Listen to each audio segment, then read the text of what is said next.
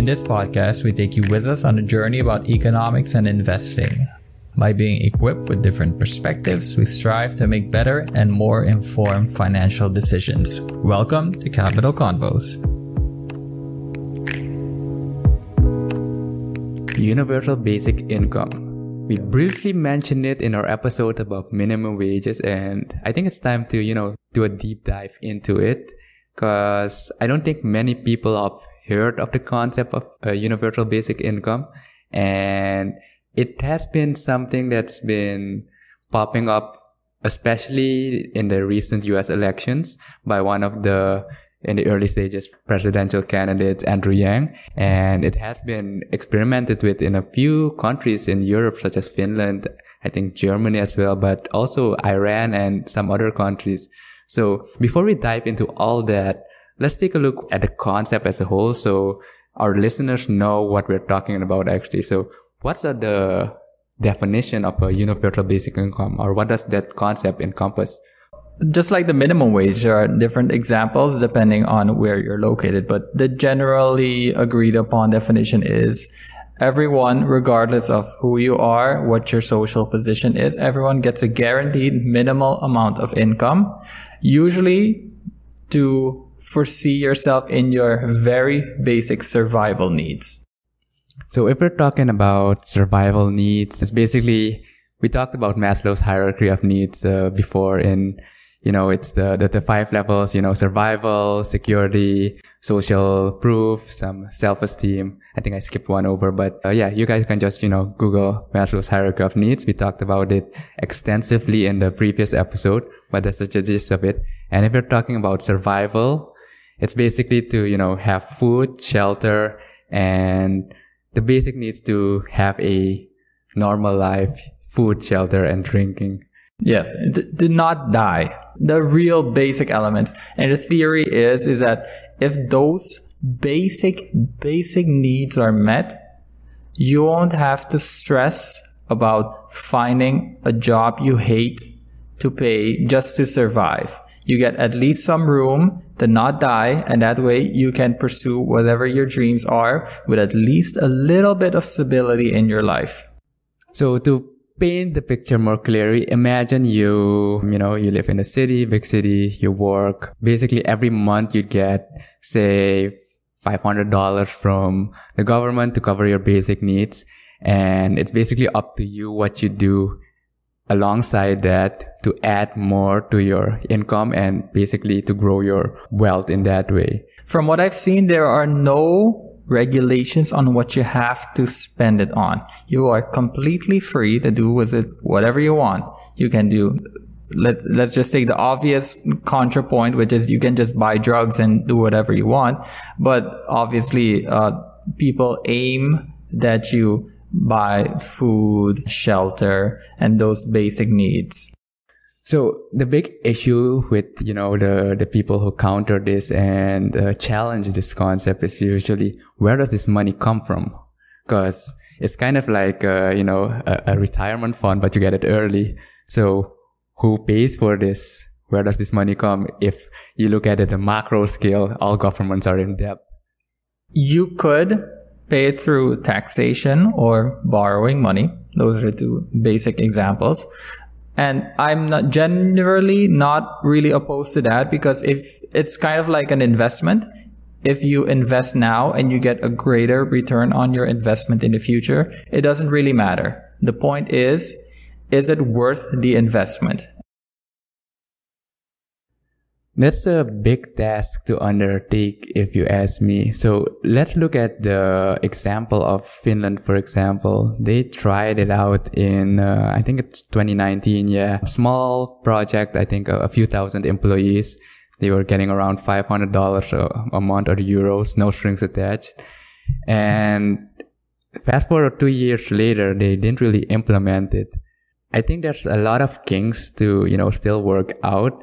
And the argument is also, is it only something that will be applicable to, more developed regions, more developed countries like the Nordic, Scandinavian, European countries, or maybe Canada, for example, because they have that as a government, as a institution that wealth that they could distribute to, increase the happiness and, alleviate some of the struggles of the citizens.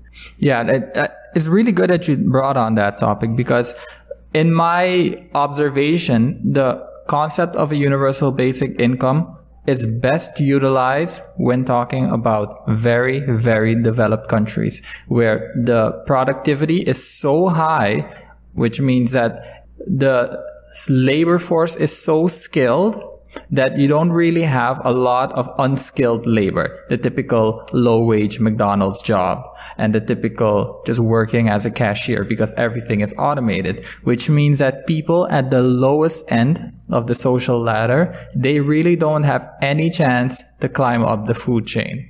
So I would consider the possibility of a universal basic income to at least accommodate those people so they can find their path without having to worry about starvation.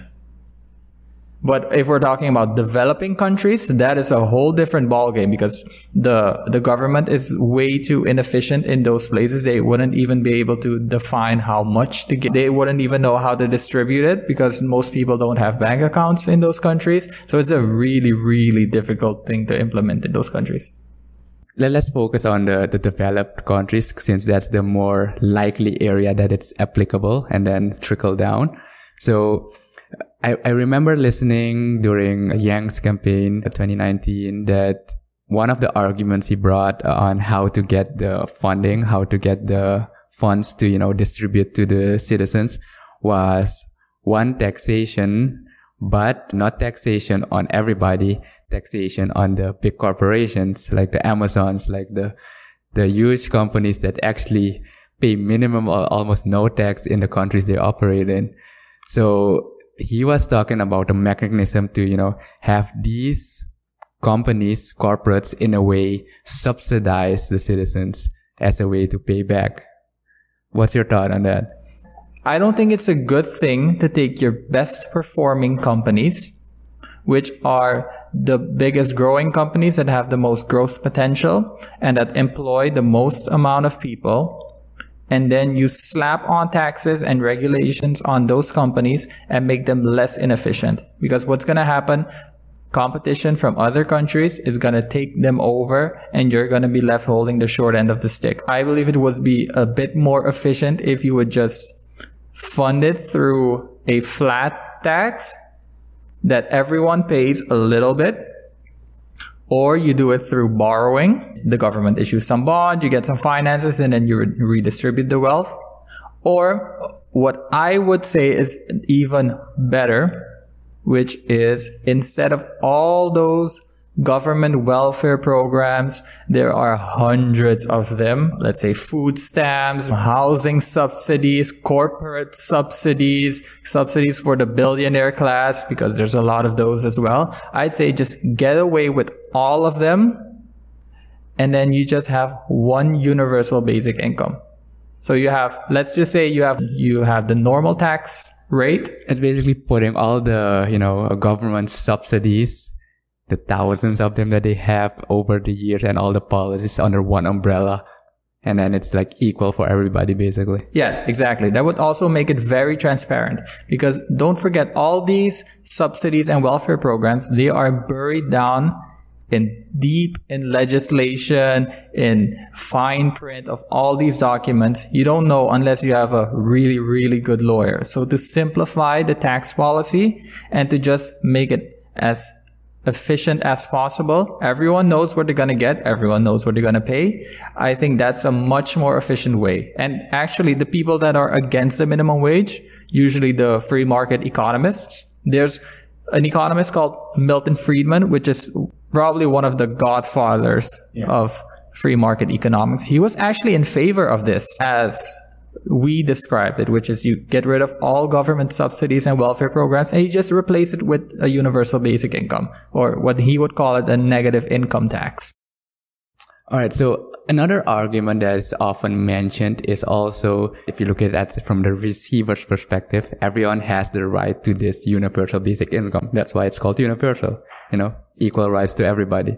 So we're talking, let's take, for example, $1,000. You who live, you work the basic in your early 20s, middle class income, basically, you get that $1,000. The guy on the street who's barely, surviving gets $1,000, but also the rich get that $1,000. Everybody has the right to it, but everybody's situation is different. And then the case comes, how will they use it? Do the rich even need it? That's a very interesting point, and I think that's a very, very good critique of the universal basic income. But if you don't give it to everyone, then it isn't universal anymore. And then if it isn't to everyone, then it's just a regular welfare program. And where the rich people give their money and then it goes to the poor people. So I think for definition's purpose, if we're talking about the universal basic income, we can't consider events under which it would be restricted only to poor people. We could argue if it's a good or bad idea, but then obviously it wouldn't be universal basic income and we would be having a totally different conversation right now. All of these theories, concepts talk about, a utopia scenario that everybody would, benefit from it. But if you look at it from a human behavioral and, more psychological perspective, the rich, they don't necessarily need it, but as you said, it's universal, so they have the right to it. And if you're a normal, without nefarious intent individual, you'd probably say, okay, I get it, or, you donate it elsewhere because you don't necessarily need it, or you don't even take it in. But that's just to prove to the point that everybody has the right to it. How they use it depends on them. And this gives more flexibility for creators in the middle class, for example.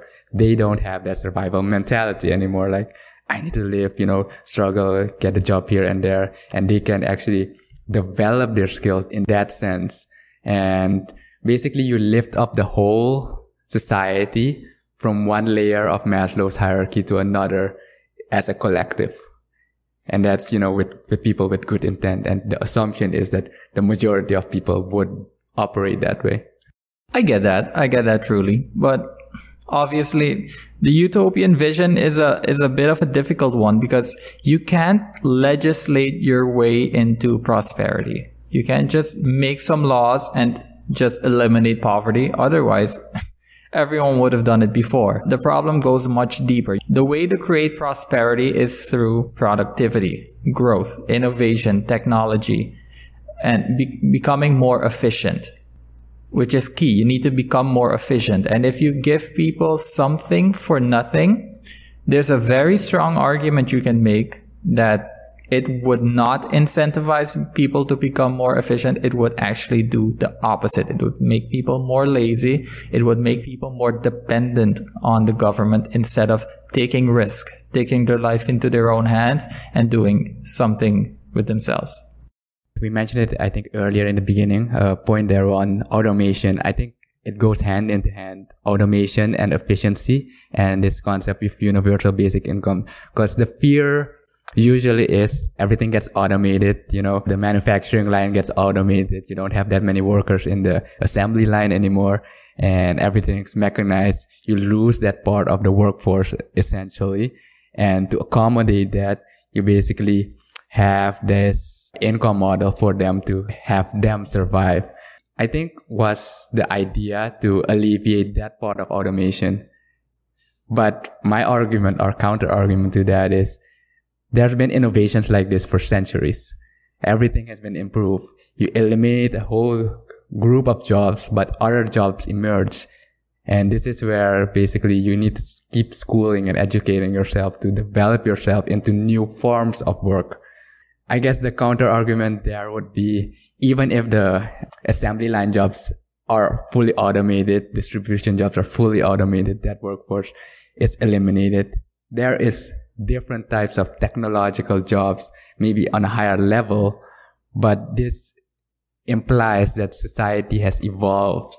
If you play Civilization, you know what you're talking about, the video game. So you're evolving society in that way.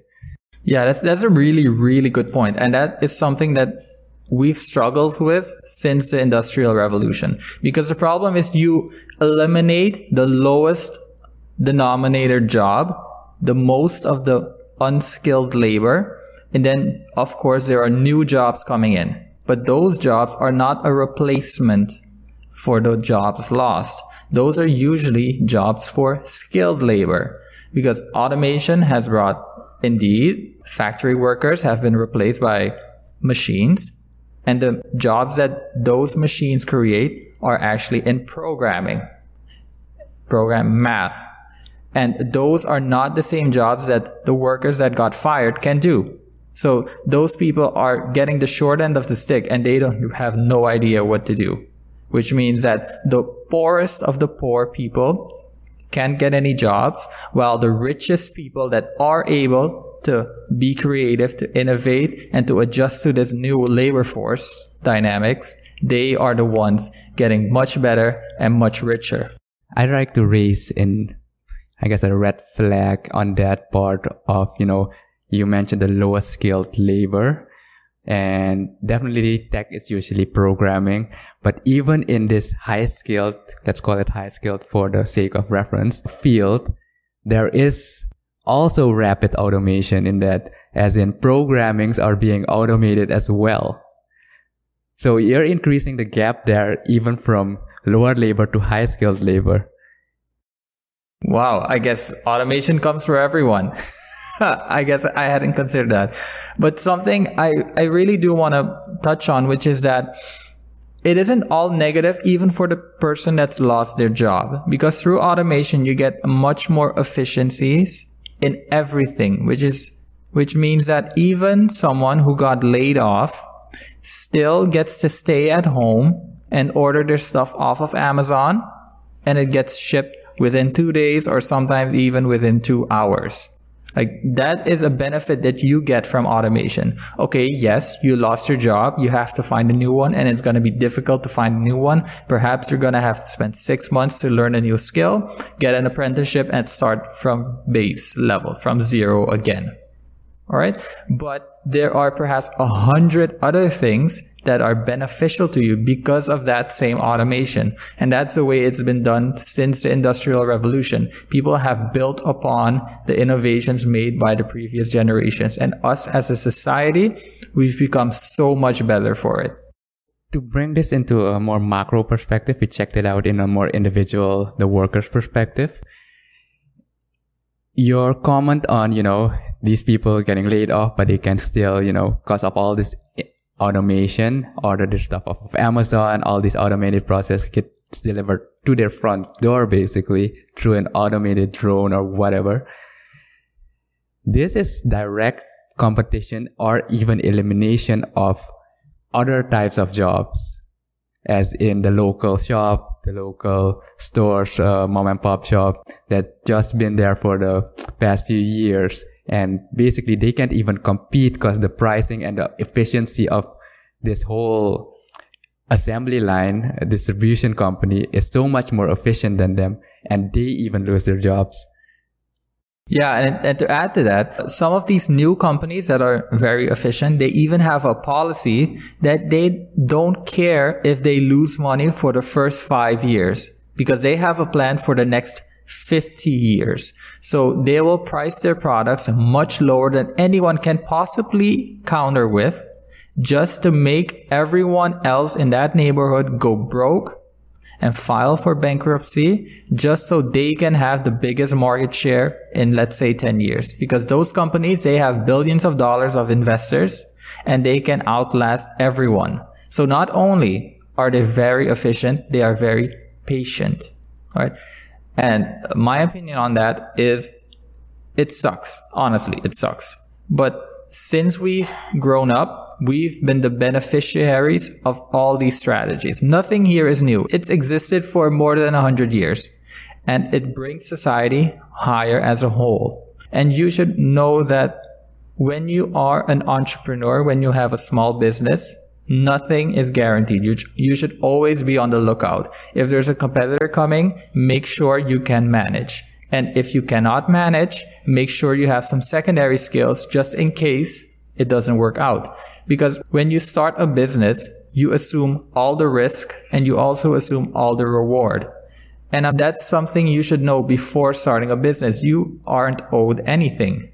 I think that the comment even diverted from the main topic, but good thing you brought it up because this extends to, entrepreneurship, running a business, growing something and making something for yourself.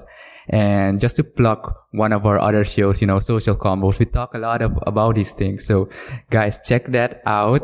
There are several episodes where we talk about entrepreneurship, venture capital, and basically growing businesses as a whole and the marketing around it. So check out Social Confoes on the websites. Those episodes are live every Tuesday.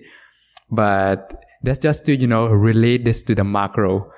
But coming back down to, we're talking about universal basic income here. We've mentioned several, pros and cons that people have against the concept and the models, and several issues that may arise during its implementation or, the use of.